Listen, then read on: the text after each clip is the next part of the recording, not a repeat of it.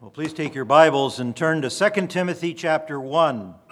2 Timothy chapter 1, and while you're looking that up, I'll say what a privilege it is to be with you again here in Claremont. It's hard to believe a whole year has gone by since I was here last time, and I've been looking forward to being with you again.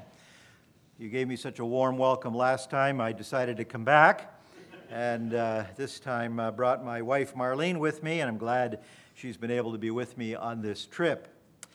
Also wanted to mention before I start the new Cornerstone magazine. This is the inaugural issue, the January-February issue of this year.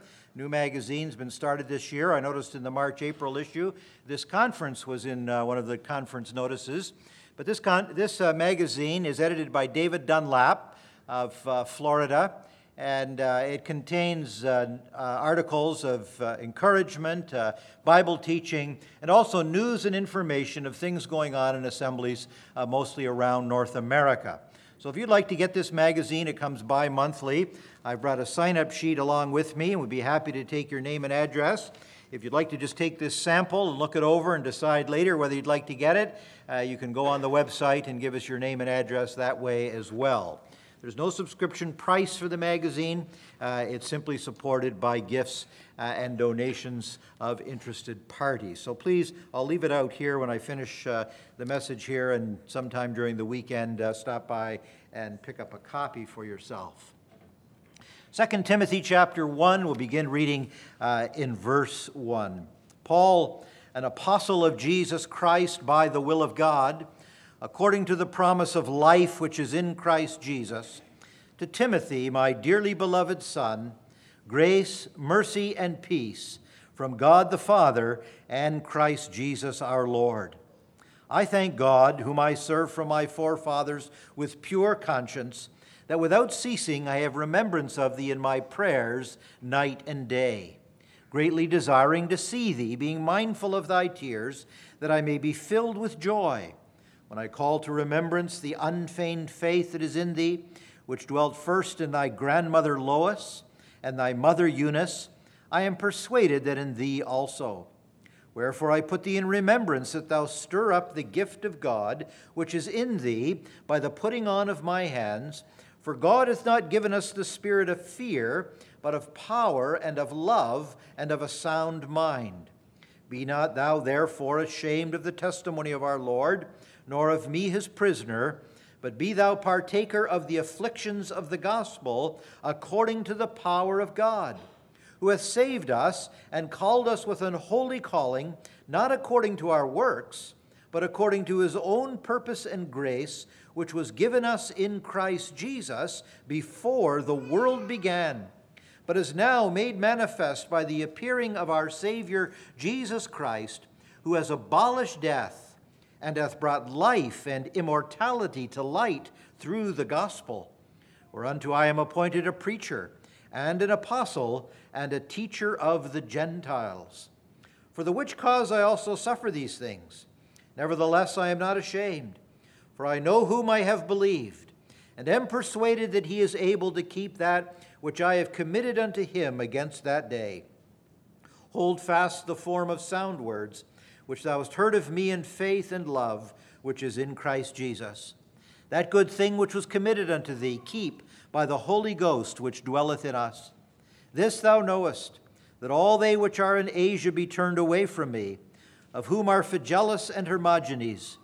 The Lord give mercy unto the house of Onesiphorus, for he oft refreshed me, and was not ashamed of my chain. But when he was in Rome, he sought me out very diligently, and found me. The Lord grant unto him that he may find mercy of the Lord in that day, and in how many things he ministered unto me at Ephesus, thou knowest very well. 2 Timothy is a letter both of challenge and encouragement for the last days. It is a letter that warns us of the need to fully possess and faithfully pass on the truth. To fully possess the truth and to faithfully pass on the truth. Another has said the letter is an exhortation to be steadfast in ministry and sound in doctrine. It forms a group of letters that have been classified by Bible students over the years as the pastoral epistles, 1st and 2nd Timothy and Titus. And First Timothy and Titus, it emphasizes the people to whom Timothy and Titus would minister to.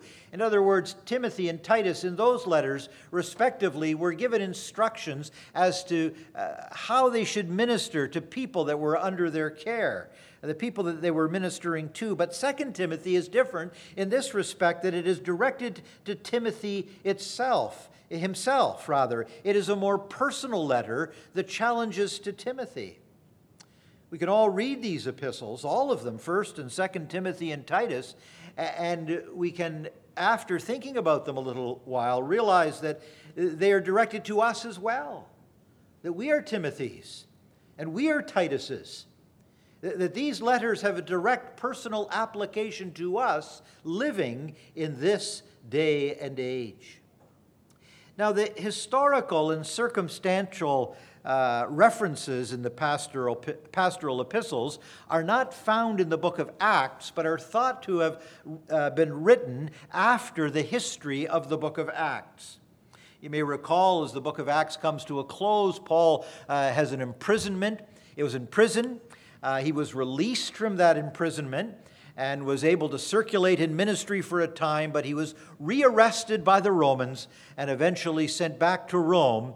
And it was from that second imprisonment that he suffered a martyr's death. And it was during that imprisonment that Paul writes this second letter to Timothy. And we'll see that he's writing in a time of departure from the truth of God. He is writing about a time of departure from the truth of God. He challenges Timothy, as he himself would minister, that no compromise is permitted to the believer. That even though he might find himself in a time of general departure, when many are turning away from the truth, the believer is not permitted to join those going against the Word of God, but is called to stand firm with the Word of God. Faithfulness amidst failure are Paul's words to Timothy and to us as well. For the day and age in which we are living, generally speaking in the professing church, is very much like the day and age that Paul himself found himself in. As many had turned away from the truth of God, it was a call to be faithful. It's not easy to be faithful. It's not easy to go against the grain. When the crowd is going one way, it's easy to go with them and not go the other way. Now, that rule doesn't apply on the freeways around LA, I noticed this afternoon. It's much tougher going with the crowd, because the roads were clogged. It was the other lane going the other way that I was looking at longingly and wishing I was going against the crowd. That would have been easier. But you know the point. You get the point. To stand against what's popular, to stand against what everybody else is doing, takes a great deal of courage. And it takes men and women who are committed to the truth of God to stand. And this is the spirit of this little letter, to be faithful amidst unfaithfulness. Well, this evening I thought we might look at a few general characteristics of the letter, and then perhaps tomorrow we'll get into some of the detail, particularly of this first chapter. The one thing we notice about this letter, I suppose its most outstanding characteristic, is that we could call it a final letter. A final letter. It's the last words of Paul, the apostle of Jesus Christ. He tells us right in the letter that he himself knew, as verse 6 of chapter 4 says, "For I am now ready to be offered, and the time of my departure is at hand. I fought a good fight. I finished my course. I've kept the faith. Henceforth there is laid up for me a crown of righteousness, which the Lord, the righteous judge, shall give to me at that day, and not to me only, but unto all them also that love his appearing." It's the last words of Paul, the apostle of Jesus Christ. He's sitting in a Roman prison, and the certainty of his own execution looms before him. It's surprising how calm the man seems. There is no panic call for prayer. There's no panic call for release. There's no panic call to start a letter-writing campaign and ask for help from the government. He was a man who knew himself firmly in the midst of the will of God. And he knew his time had come to an end. And he writes for the next generation. He writes for the post-apostolic era, the era in which we are living here and now, the era in which there would be no apostles, those specially chosen messengers of God to communicate the truth of the Word of God. It would be handed to the next generation, and the generation after that, and the generation after that. And each would be required to take the truth of God. It was the last words of the apostle. William Kelly puts it this way. He says, "It is the last written word of the apostle, which imparts peculiar earnestness, gravity, and tenderness to all that he has to say." D. Edmund Hebert makes this comment. He says, "It constitutes Paul's dying testimony and his parting appeal to Timothy and to the church." Perhaps humanly speaking, we could say that Paul was among, if not the greatest man who ever lived. And these are his last words to the world. It's a final letter. But it's also what we could say is a friendly letter. It's a friendly letter. It was a letter between two friends. Notice, for instance, in verse 2 of chapter 1 that we read, it says, "To Timothy, my dearly beloved son." Down to verse 4, he says, "Greatly desiring to see thee, being mindful of thy tears, that I may be filled with joy." Verse 5, "When I call to remembrance the unfeigned faith that is in thee, which dwelt first in thy grandmother Lois and thy mother Eunice, I am persuaded that in thee also." This is a letter between heartfelt friends. Verse 1 of chapter 2, "Thou therefore, my son, be strong in the grace that is in Christ Jesus." We go over to chapter 3 and we notice verse 10. He says, "But thou hast fully known my doctrine, manner of life, purpose, faith, long-suffering, charity, patience," and so on. Verse 14, "Continue thou in the things which thou hast learned and hast been assured of, knowing of whom thou hast learned them, and that from a child thou hast known the Holy Scriptures." These were two men who had a personal relationship with one another.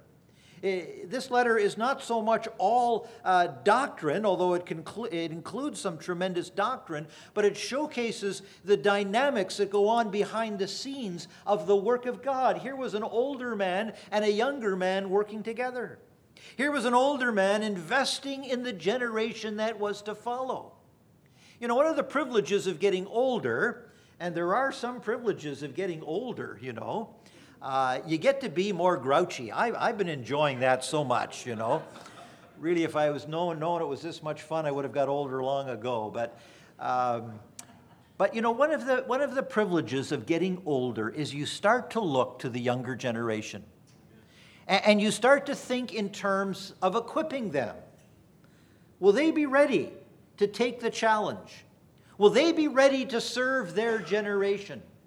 Now, sometimes they scare the daylights out of me, to be honest with you, you know. But I suppose the generation that preceded me had the same trembling moments. But it is a wonderful thing to invest in the next generation. And we see this right through Scripture. Really, in the Old Testament days, we think of an example like Moses and Joshua. I find it interesting to read when Joshua first appears on the scene. Now, we know, of course, the work that Joshua did after Moses died, but we read of Joshua back early in the Pentateuch, and we find him just there. He's just mentioned, and he's just sort of standing there, and he's just observing, and he's doing tasks assigned to him by Moses. That Joshua became a great man among God's people because he studied as a student under Moses' leadership, and he was willing to be a servant. And this is really the key to Christian ministry. An effective life for God is be willing to be a servant. That as they say, the way up is the way down. that we want to be those willing to serve. And so I challenge young people wherever I go now to rise to the challenge of recognizing that the responsibilities are going to fall upon you in the church of God. And will you be ready to take that challenge? Will you be equipped to handle that? And you begin by being a servant. And so Paul and Timothy had a wonderful relationship. They learned side by side in service. Now, we talk a great deal today about things like discipleship and about mentoring and these kinds of things, and these are somewhat useful terms to a point. But really, if you look at the pattern in Scripture, you see that men and women learned from one another while they were involved in active service. In other words, they didn't have mentoring classes. Monday night we're going to have a mentoring class. No, they were out doing the work, and as they were involved in the work, they learned. This is why the assembly is such a wonderful place to learn, to develop. Now, we can't learn and develop unless we're here. But as we're here, willing to do what we feel we can do, we learn and we grow. And as we take opportunities that come across our pathway, we learn and grow as we work together one with another. And that was the case of Paul and Timothy. We find in the Philippian epistle is a tremendous commendation by Paul of Timothy, this younger man. Let me just read these words to you. They're well known. Philippians chapter 2, verse 19, it says, "But I trust in the Lord Jesus to send Timotheus shortly unto you, that I also may be of good comfort when I know your state." Now notice this. This is the commendation of Paul, the apostle of Jesus Christ, of Timothy. "For I have no man like-minded who will naturally care for your state. For all seek their own, not the things which are Jesus Christ's.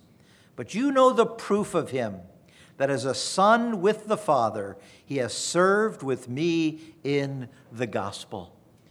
Timothy was highly commended by Paul. Even though he was a younger man, even though he was a less experienced man, Paul says, "I've got no one like-minded who will naturally care for your state." That Timothy had a great care for God's people, and he served God's people. Now, where did he learn that from? He learned that from watching Paul. He learned that from working with Paul. And so that's a challenge to all of us, young and old. You see, as those of us who are getting older, we must realize that we're setting a pattern, aren't we? We're setting an example. And what are people seeing? What are the young people seeing as they look at our lives, as they look at our ministry? Are they seeing things that are commendable? Are they seeing things that you would like to see duplicated in another person's life?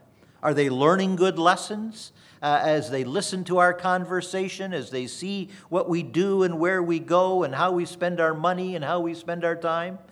Are we really feeding the next generation? And then what about the next generation? Are you taking the lessons? Are you learning the lessons? Are you rising to the challenge? Timothy rose to the challenge. Timothy took it, and he followed closely Paul, the apostle of Jesus Christ. "I have no man like-minded who will naturally care for your state. All seek their own, and not the things which are Jesus Christ." It's a friendly letter. Farrar writes these words. He says, "The very difference in their age," meaning Paul and Timothy, "the very difference of their age, the very dissimilarity of their characters, but had made their love for each other more sacred and more deep. The ardent, impetuous, dominant character and intense purpose of the one," meaning Paul, "found its complement and its response in the timid, yielding, retiring character of the other." And even though it seems that Paul and Timothy were completely different personality-wise, and different in age-wise, and different in experience, and different in maturity, and yet they work together hand in glove. You see, age is no barrier in the work of God. And this is how the church is built. This is how one generation learns from the next generation. This is why the church is still around today, 2,000 years after it was founded. That this method of one generation teaching another generation, and so on and so forth, that here today we find ourselves confessing the very truth that was taught by the apostles. How is it that that's been preserved for 2,000 years? This system of one teaching another. This is indeed a friendly letter between two friends in the work of God. Make friends, as the old hymn says, of God's children. Make those your close companions. Make those your heartfelt friends. Find your life, your fellowship among believers. It's a final letter. It's a friendly letter. It's a future letter. It's a future letter. Paul is looking beyond the present time and into the future. Notice, for instance, chapter 3 and verse 1, it says, "This know also, that in the last days perilous times shall come." And then in chapter 4 and verse 3, he says, "For the time will come when they will not endure sound doctrine, but after their own lust shall they heap to themselves teachers having itching ears, and they shall turn away their ears from the truth and shall be turned unto fables." Paul was looking down through history that was yet to occur. He's sitting here in a Roman prison. His own life and ministry is going to be brought to a conclusion. He's fought the fight. He's finished the course that was set before him. And he's looking now in the generations to come. And he sees things that are going to happen. He knows that in the last days, it says, perilous or difficult or trying times shall come. Now, we don't have time to look into the detail of chapter 3, but that section there, I suggest to you, is describing not the world at large, but the professing church. For he says in verse 5, it says, "They will have a form of godliness, but will be denying the power thereof." In other words, Paul could see that there would be a false, corrupt church that is going to arise. And even the Lord himself taught that in the kingdom parables of Matthew 13. That there would be this false imitation church. And so the church has attracted counterfeits. And so we have today what we call the professing church, where people talk about God and Jesus and Christ, but it's absolutely full of false doctrine and corruption. It's filled with people who are opportunists and are in, quote, church for their own personal advancement. You know, religion can be big business, and it attracts people who like the perks of big business. And so the church, Paul, the apostle, anticipated this. And this was his call to stand to genuineness, his call to stand to adherence and faithfulness to the doctrines, to the truth of God as it was taught. And there would be a false church, and Paul's looking down and he sees these corroding influences that would come into the church. And this is his challenge, that there might be a purity of doctrine and a purity of truth. It's a future letter.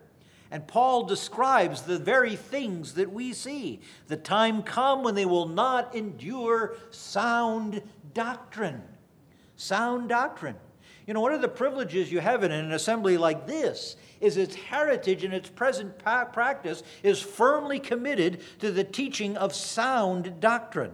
When Paul uses this expression, and he uses it frequently through these epistles, he means not just orthodox doctrine, but he means health-giving doctrine. That's really what the word sound means. Healthy doctrine. You see, doctrine is not something that we hold merely in an academic or abstract or intellectual way. Doctrine is bound up, it's woven together with practical Christian living. True Bible doctrine is practical, and true practical ministry is based on Bible doctrine.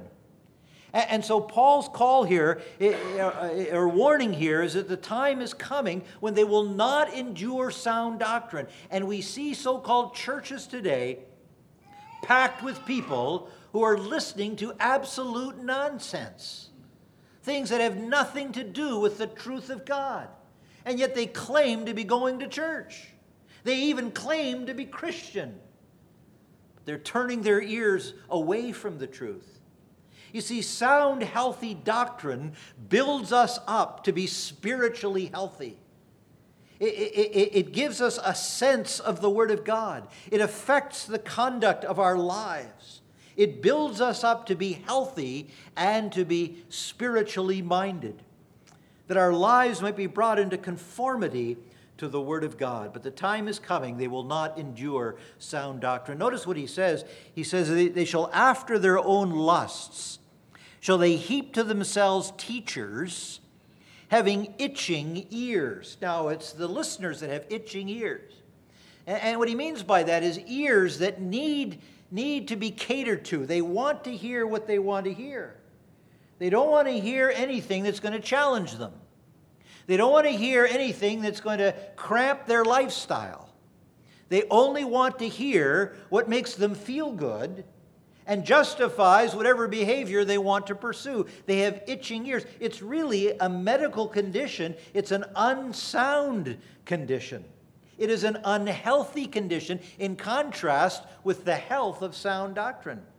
But notice what he says in verse 4, they shall turn away their ears from the truth. That's an act of their own will. They hear truth, they say, I don't want to listen to that anymore. And they might rationalize it, they might justify it, and they might think that they're being intellectually consistent. And they say, I don't want to hear that. Notice what he says, what happens when you do that. They shall turn away their ears from the truth, and then they shall be turned unto fables. In other words, they now lose control. They choose to reject the truth, and once they do that, then they will be turned. They won't be doing the turning. They will be turned to fables. They will now fall under the delusion of a lie. And so we have today people professing Christianity, and it has nothing to do with the truth of God. It is a future letter. It's a foreboding letter. And that is, there's a warning in this letter. There's a warning in this letter. Notice what he says, for example, in verse 15 of chapter 1. He says, This thou knowest, that all they which are in Asia be turned away from me, of whom are Phygellus and Hermogenes. And then again we get to chapter 12, or chapter 3 in verse 12, and it says, Yea, and all that will live godly in Christ Jesus shall suffer persecution.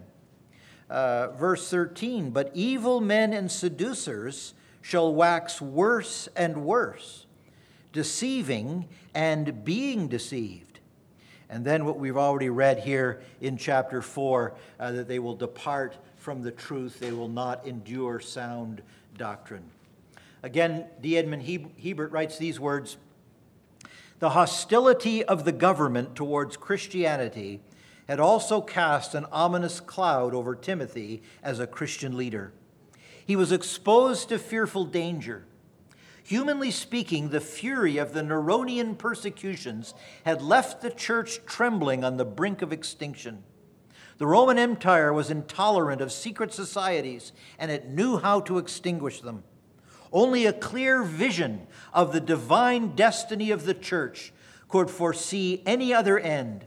In such an hour, to be prominent among the hated Christians might well mean that one was marked for destruction. For a timid soul, the prospects were terrifying. This was the environment under which Paul wrote. It was a foreboding letter. There were hostile forces on every side, threatening, as Hiebert says, the very extinction of the church. That to stand for Christ in the face of a hostile world required men and women of exceptional courage and commitment, and men and women who saw things for as they really were. That they saw a Christ in glory, the head of the church, who would not fail. They knew that he was in the process of building his church, and the gates of hell would not ultimately prevail against it. But it didn't mean the gates of hell wouldn't try, and it would be difficult to stand for Christ. This was no Sunday school picnic. This was no potluck supper with all of the great things that come with it. No, this was requiring men and women of real courage to stand in the face of the truth of God. If you've read much of church history, we see the church has passed through times like this. I was reading earlier this year or late last year some church history in England in the middle part of the really I suppose you would call it in the post-Puritan era, where people were burned at the stake for owning the Bible in their own language, for practicing believers' baptism, for gathering together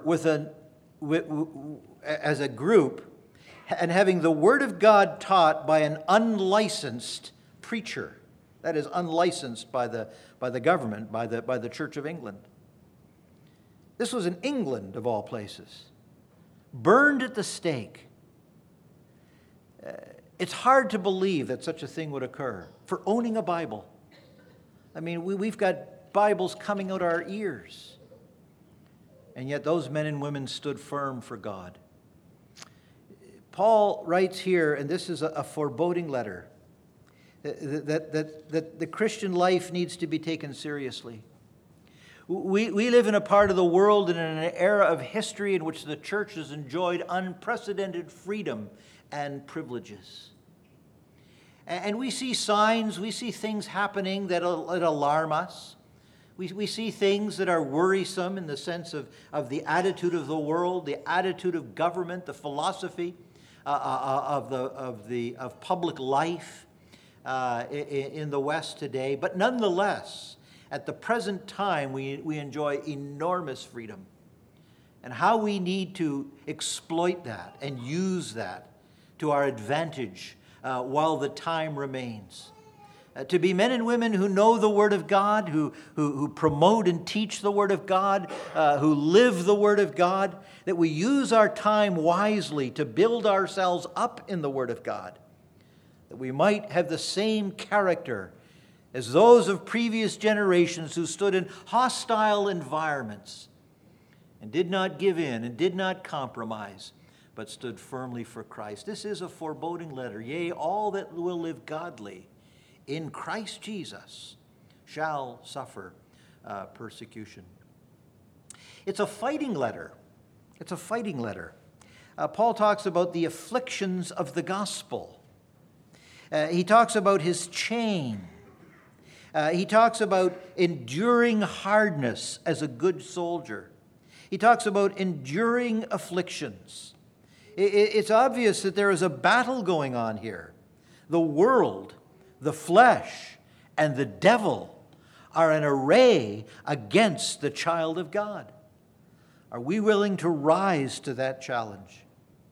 Young people, let me remind you again of the challenge that comes to you for the next generation. You see, the world wants to allure you into compromise. The world wants to paint itself as being an attractive and satisfying place with its various pleasures and pastimes and amusements.